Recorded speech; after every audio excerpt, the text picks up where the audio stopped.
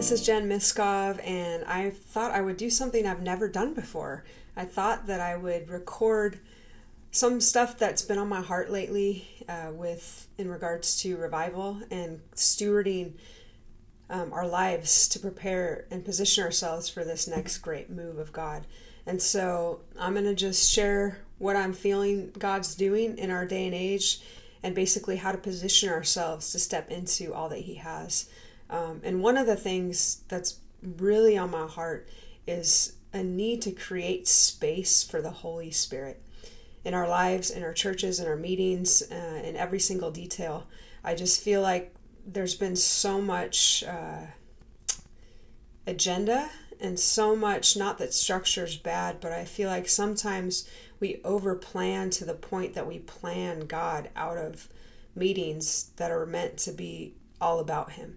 And I don't know how many of you have been in a service where you've seen the freedom of the Holy Spirit able to move and flow freely versus those that are kind of every single minute something is kind of crammed in there. And I'm not saying that's bad at all, but I do feel like there's this invitation that the Lord's saying, how about make some time and spaces of encounter, spaces that don't really have an agenda, spaces that don't feel super structured, spaces that have freedom for things to get a little messy sometimes. And I feel like there's this invitation to create those, maybe in addition to what is already existing in our lives, maybe to integrate into what's existing in our lives, maybe eventually even to replace that.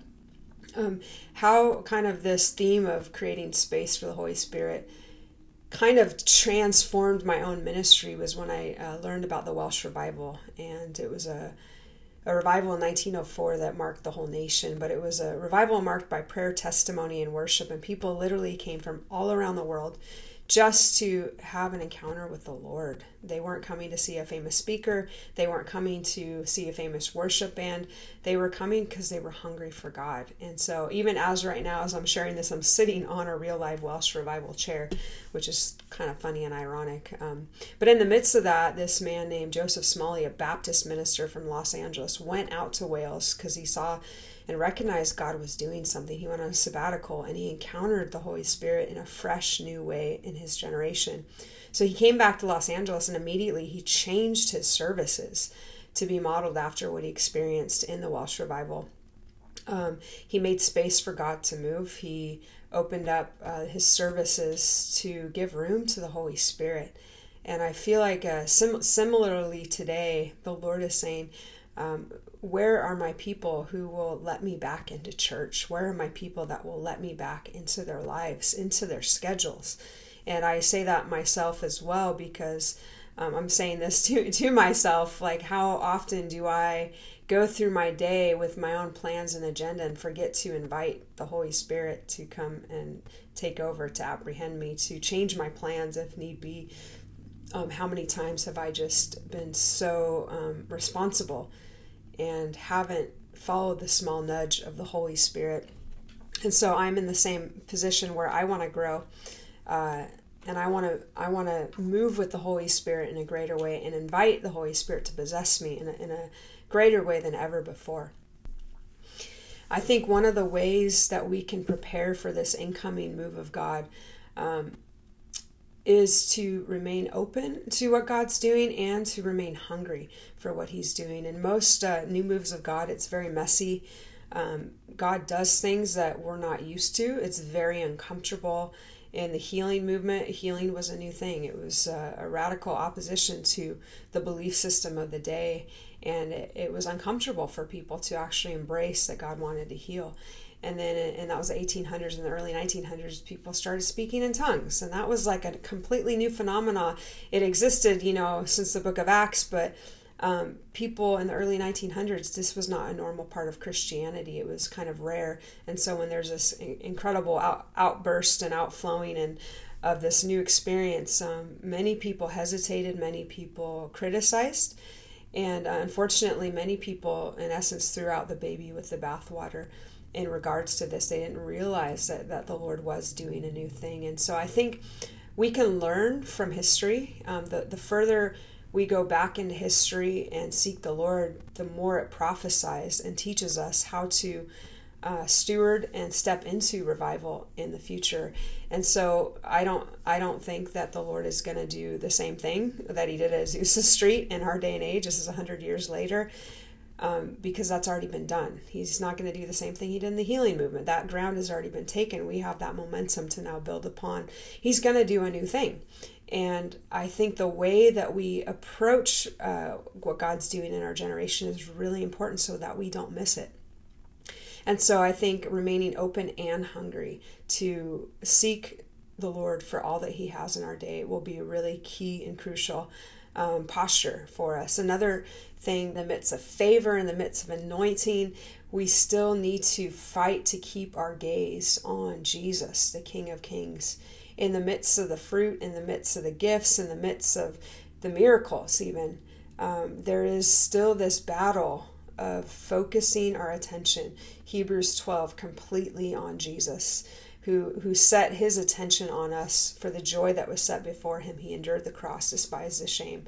And so there's something about, in this season, throwing off everything that hinders, even good things that were previous season things in our lives, and fixing our eyes on Jesus and running. And if you dive deeper into Hebrews 12, the first few verses, running, you can't really be on Facebook or social media when you're running. You can't really be distracted when you're running. Running takes 100% focus, concentration, mind, body, soul, spirit, emotions. Like, it is all consuming, especially if you're in a race. Like, it takes this crazy focus. And what does that look like for us spiritually in this season of birthing, God birthing a new thing, God birthing a billion soul harvest? What does it look like for us, like those in Azusa Street who didn't have 1,000 other things they had before God? They just wanted God in those days. Today, we're bombarded with not just 1,000 things, but 1,000,000 things. And so I have a firm belief that this generation, because we're saying no to not just 1,000 things, but 1,000,000 things, will be even more passionate for the Lord than they were 100 years ago. And so it's really important in this season, like David in Psalm 27, King David with, big responsibilities and the weight of the world on his shoulders. He said, one thing I ask, one thing I seek, is that I may dwell in the house of the Lord all the days of my life, to behold the beauty. He says, though an army besiege me, though war break out against me, this one thing I will go after. And so it is important. I think some of the things that are going to come after us are not necessarily bad. I feel like favor and opportunity is going to come after us because the Lord is just going to move. And those things, in the midst of stewarding those things, we still need to be really careful to choose our assignments and choose the one thing, not just say yes to every opportunity and every open door, but say yes to our God-given assignments. Ephesians 2:10. He says there's works prepared beforehand for us to walk into. And the coolest thing about that verse is we don't have to strive at all to make anything happen. God put dreams and seeds in our heart that, as we seek him and fall more in love with him and spend time in him and welcome the Spirit to saturate us with his presence, those things just come to the surface. God put a dream in my life 20 years ago, to teach at Vanguard. I graduated from Vanguard University, and I had a dream to teach there. I ended up going to England in 2007 to get my PhD so that I could teach there. Come back, apply, 2012, 2013, 14, no open doors, and end up the Lord gave me a beautiful season in Reading where I got to teach at the ministry school there, and kind of forgot about that dream until my recent transition, and God opened up a door for me to teach at Vanguard in 2020, 20 years from the time that I had that desire in my heart, and 100 years. It's from the birth of the university. So I'm teaching on Azusa Street Revival right now in this season on their 100-year anniversary and on the 20-year anniversary of that dream kind of emerging in my heart. And it was just the Lord. And the timing might have been different than what I thought, but the Lord's timing is so key and so significant and so crucial. And so the beautiful thing about saying yes to our assignments is we don't have to strive. We just have to feast on the Lord, and in his timing, he unfolds all those things.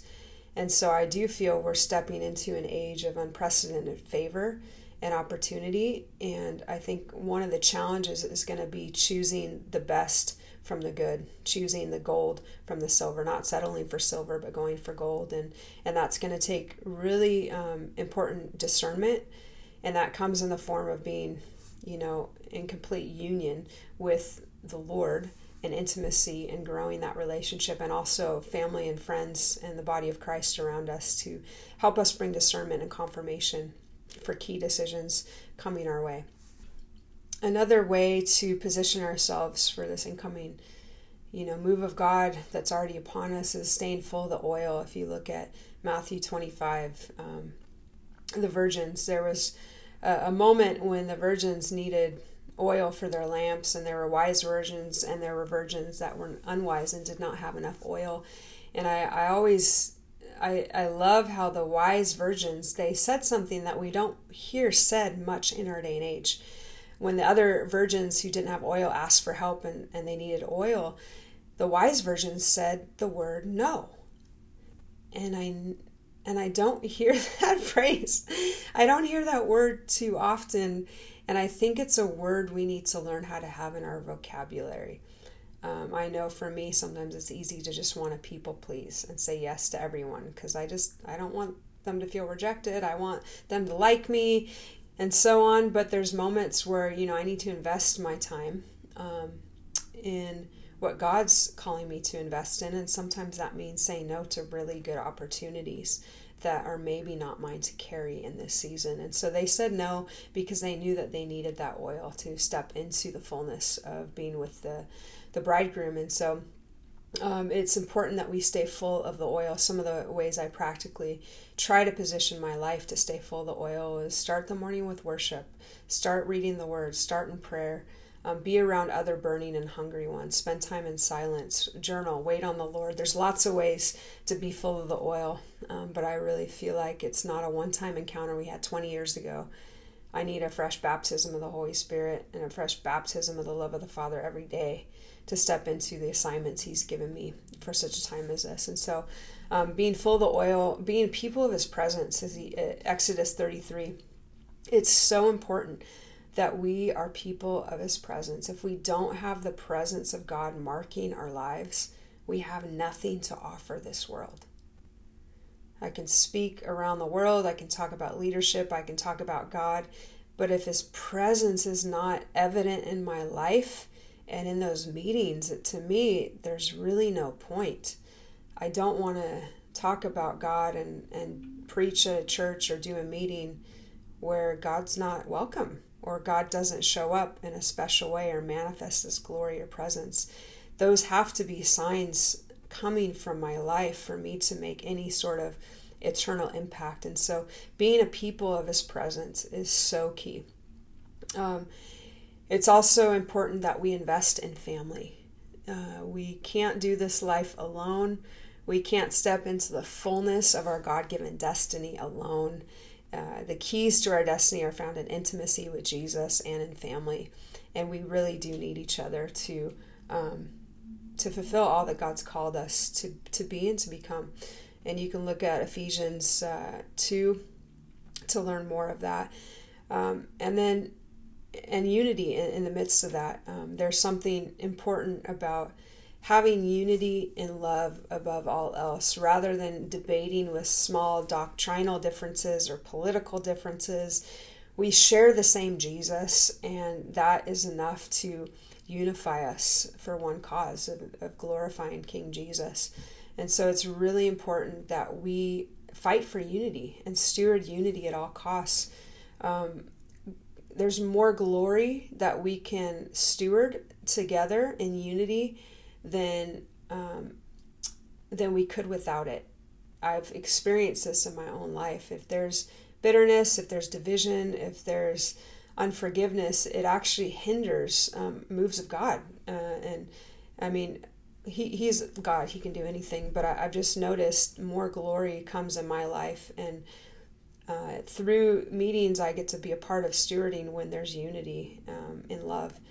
And it is just so powerful. I know a revivalist, Maria Woodworth Etter, back in the 1800s, she went to a town to minister at this meeting at this church, and there was disunity among the leadership. And so before she even ministered, she met with them in their homes for the first few nights, and she brought reconciliation.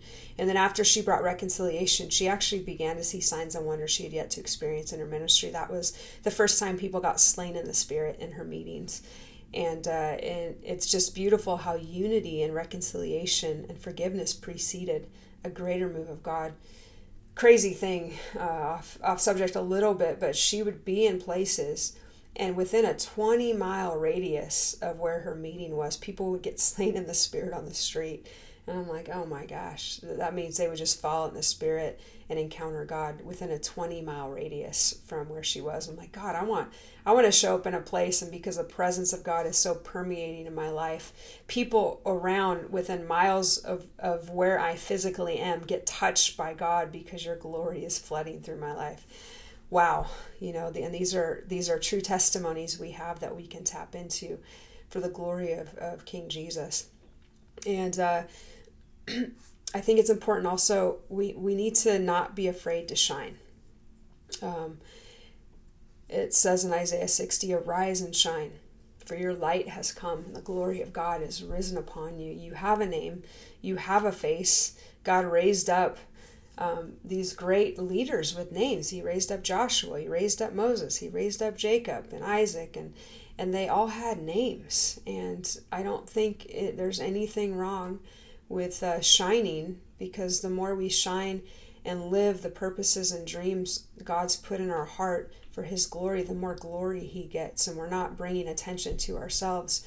We're not promoting ourselves. We're just being the gift of the poem, the artwork that he has created. And when you see a painting, or when you see a poem, or you see a book, you're not praising the book, or you're not praising the poem, you're not praising the picture on the wall, you're praising the artist. And so when we shine, when we let the creativity of the Father flow through our lives, he gets more glory. But if I hide that painting, if I hide that poem, if I hide that book, if I hide the creative expression of God through my life, I am withholding and stealing glory from the living God. And so there is something powerful about not being afraid to shine. And I know I've spent years, decades, spending so much energy trying to hide with false humility because I was afraid to shine, or hiding behind other people's anointings.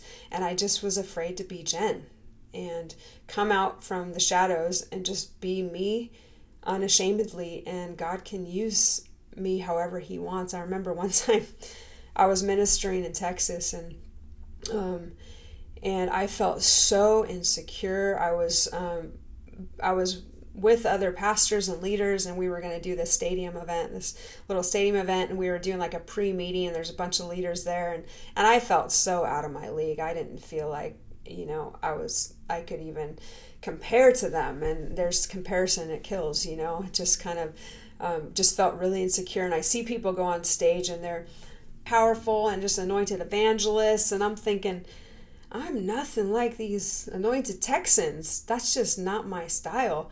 I am more mellow. and I had a choice. I didn't necessarily even want to go on stage, but the guy called me up and said, will you come and speak? And whenever the Lord offers me the microphone, I have to say yes and trust that he's entrusted me with that. And I had a choice then. I'm like, I could try to be like these crazy Texans and try to be loud and just powerful like them, or I could just be Jen, and it's gonna look completely different, but I'm just gonna be me. And I decided in that moment, you know what, I'm not going to try to be anyone else, but I'm going to be myself. And so I got into the stage, got on my knees, and I just said, Holy Spirit, come.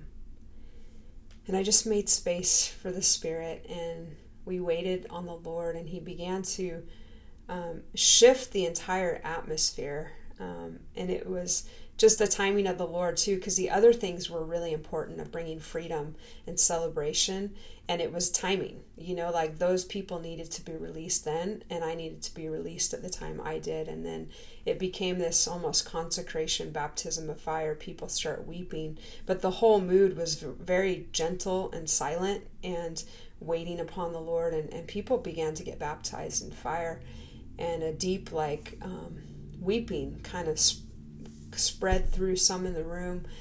And it was really a marking moment for me because I realized, okay, I'm me, I'm unique, and I'm not going to try to hide me. I'm not going to try to be someone else. If someone's entrusting me with a microphone, which is the Lord, then I'm going to say yes and bring my whole heart. And so it is important that we're not afraid to shine. It's the Lord that opens and closes the doors. It's the Lord that brings invitations. And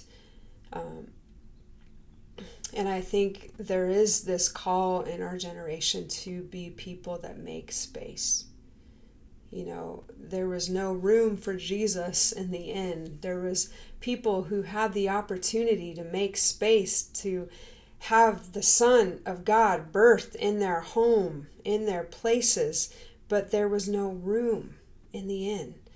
And I don't know about you, but if God's about to burst something beautiful in this generation, I don't want to miss it because it comes in a package I might not expect. I want to have an open heart to see what God sees and be open to taking someone in my home or taking someone into my heart that maybe is the unexpected. And I want to see God birth something beautiful in our generation. I think it's in Isaiah 60 or 61.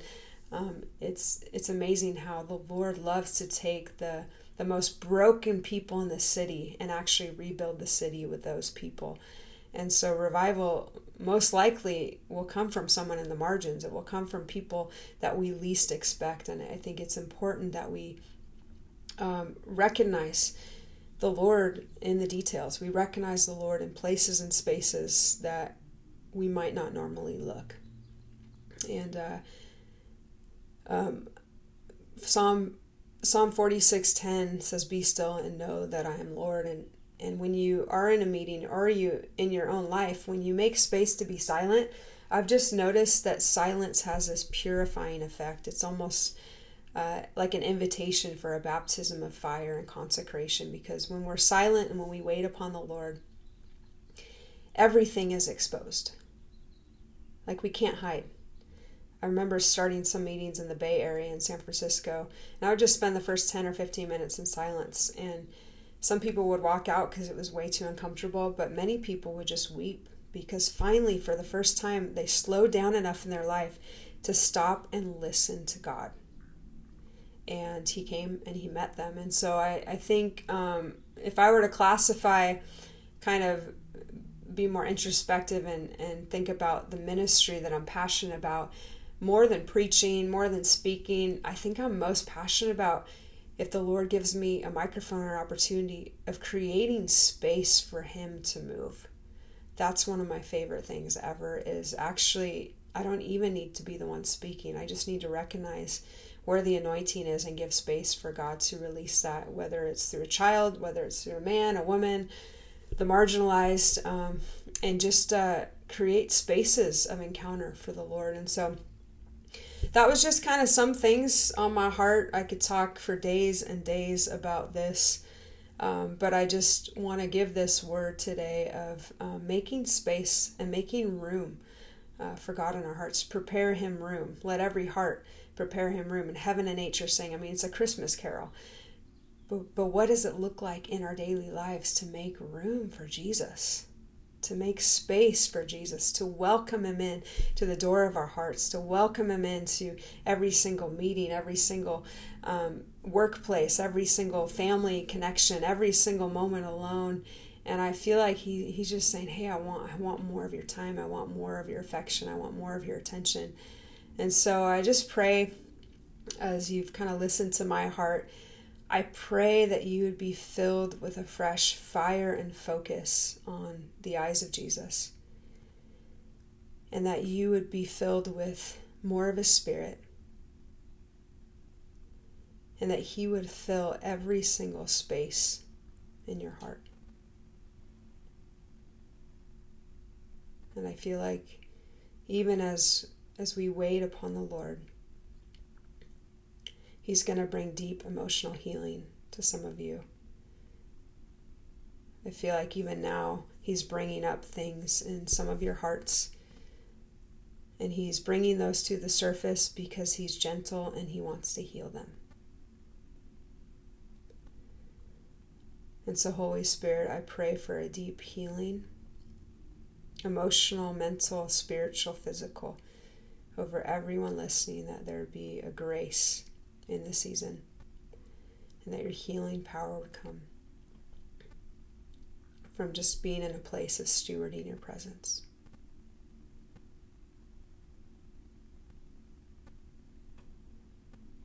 So yeah, Jesus, let us be a people that make space for you. We make space for you. Holy Spirit, we surrender and we say yes to you.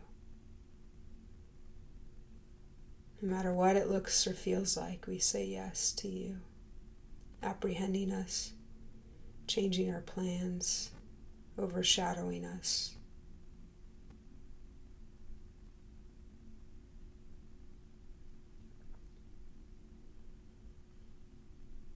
Yeah, you're so good. We love you, Jesus. Our lives are for you. We thank you that we get to be a people marked by your fire and marked by your presence. All for the glory of the name of Jesus. Amen.